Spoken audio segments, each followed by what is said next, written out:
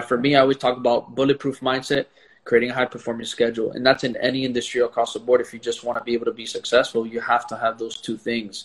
Because the thing is, if you don't have the mindset going into whatever it is that you're doing, you're not going to be able to go over those obstacles, those failures, whatever it is that is in your way. And then if you don't have your schedule intact, you're not going to even be consistent at what you're supposed to be doing. And when you can just fix those two things, man, it just shoots your business up to the next level. That's not throwing in the actual skill sets and the tools and all that stuff. That's just literally fixing the mindset and the schedule. And I think a lot of people take for granted what those two things can just do for them, where your sales can be doing not that well, and just by implementing the mindset and the scheduling, your sales will go up the roof. And we haven't even worked on sales skills.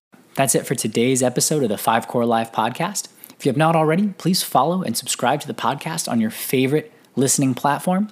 And of course, if you got a ton of value and you think someone else in your network might as well, share the podcast so others can enjoy. That's it. Now it's time for you to go fire on all cylinders. See you next time. Get moving.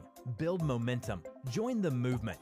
Go to moremomentum.com to take a free life evaluator quiz on where you currently stand in each of your 5 cores.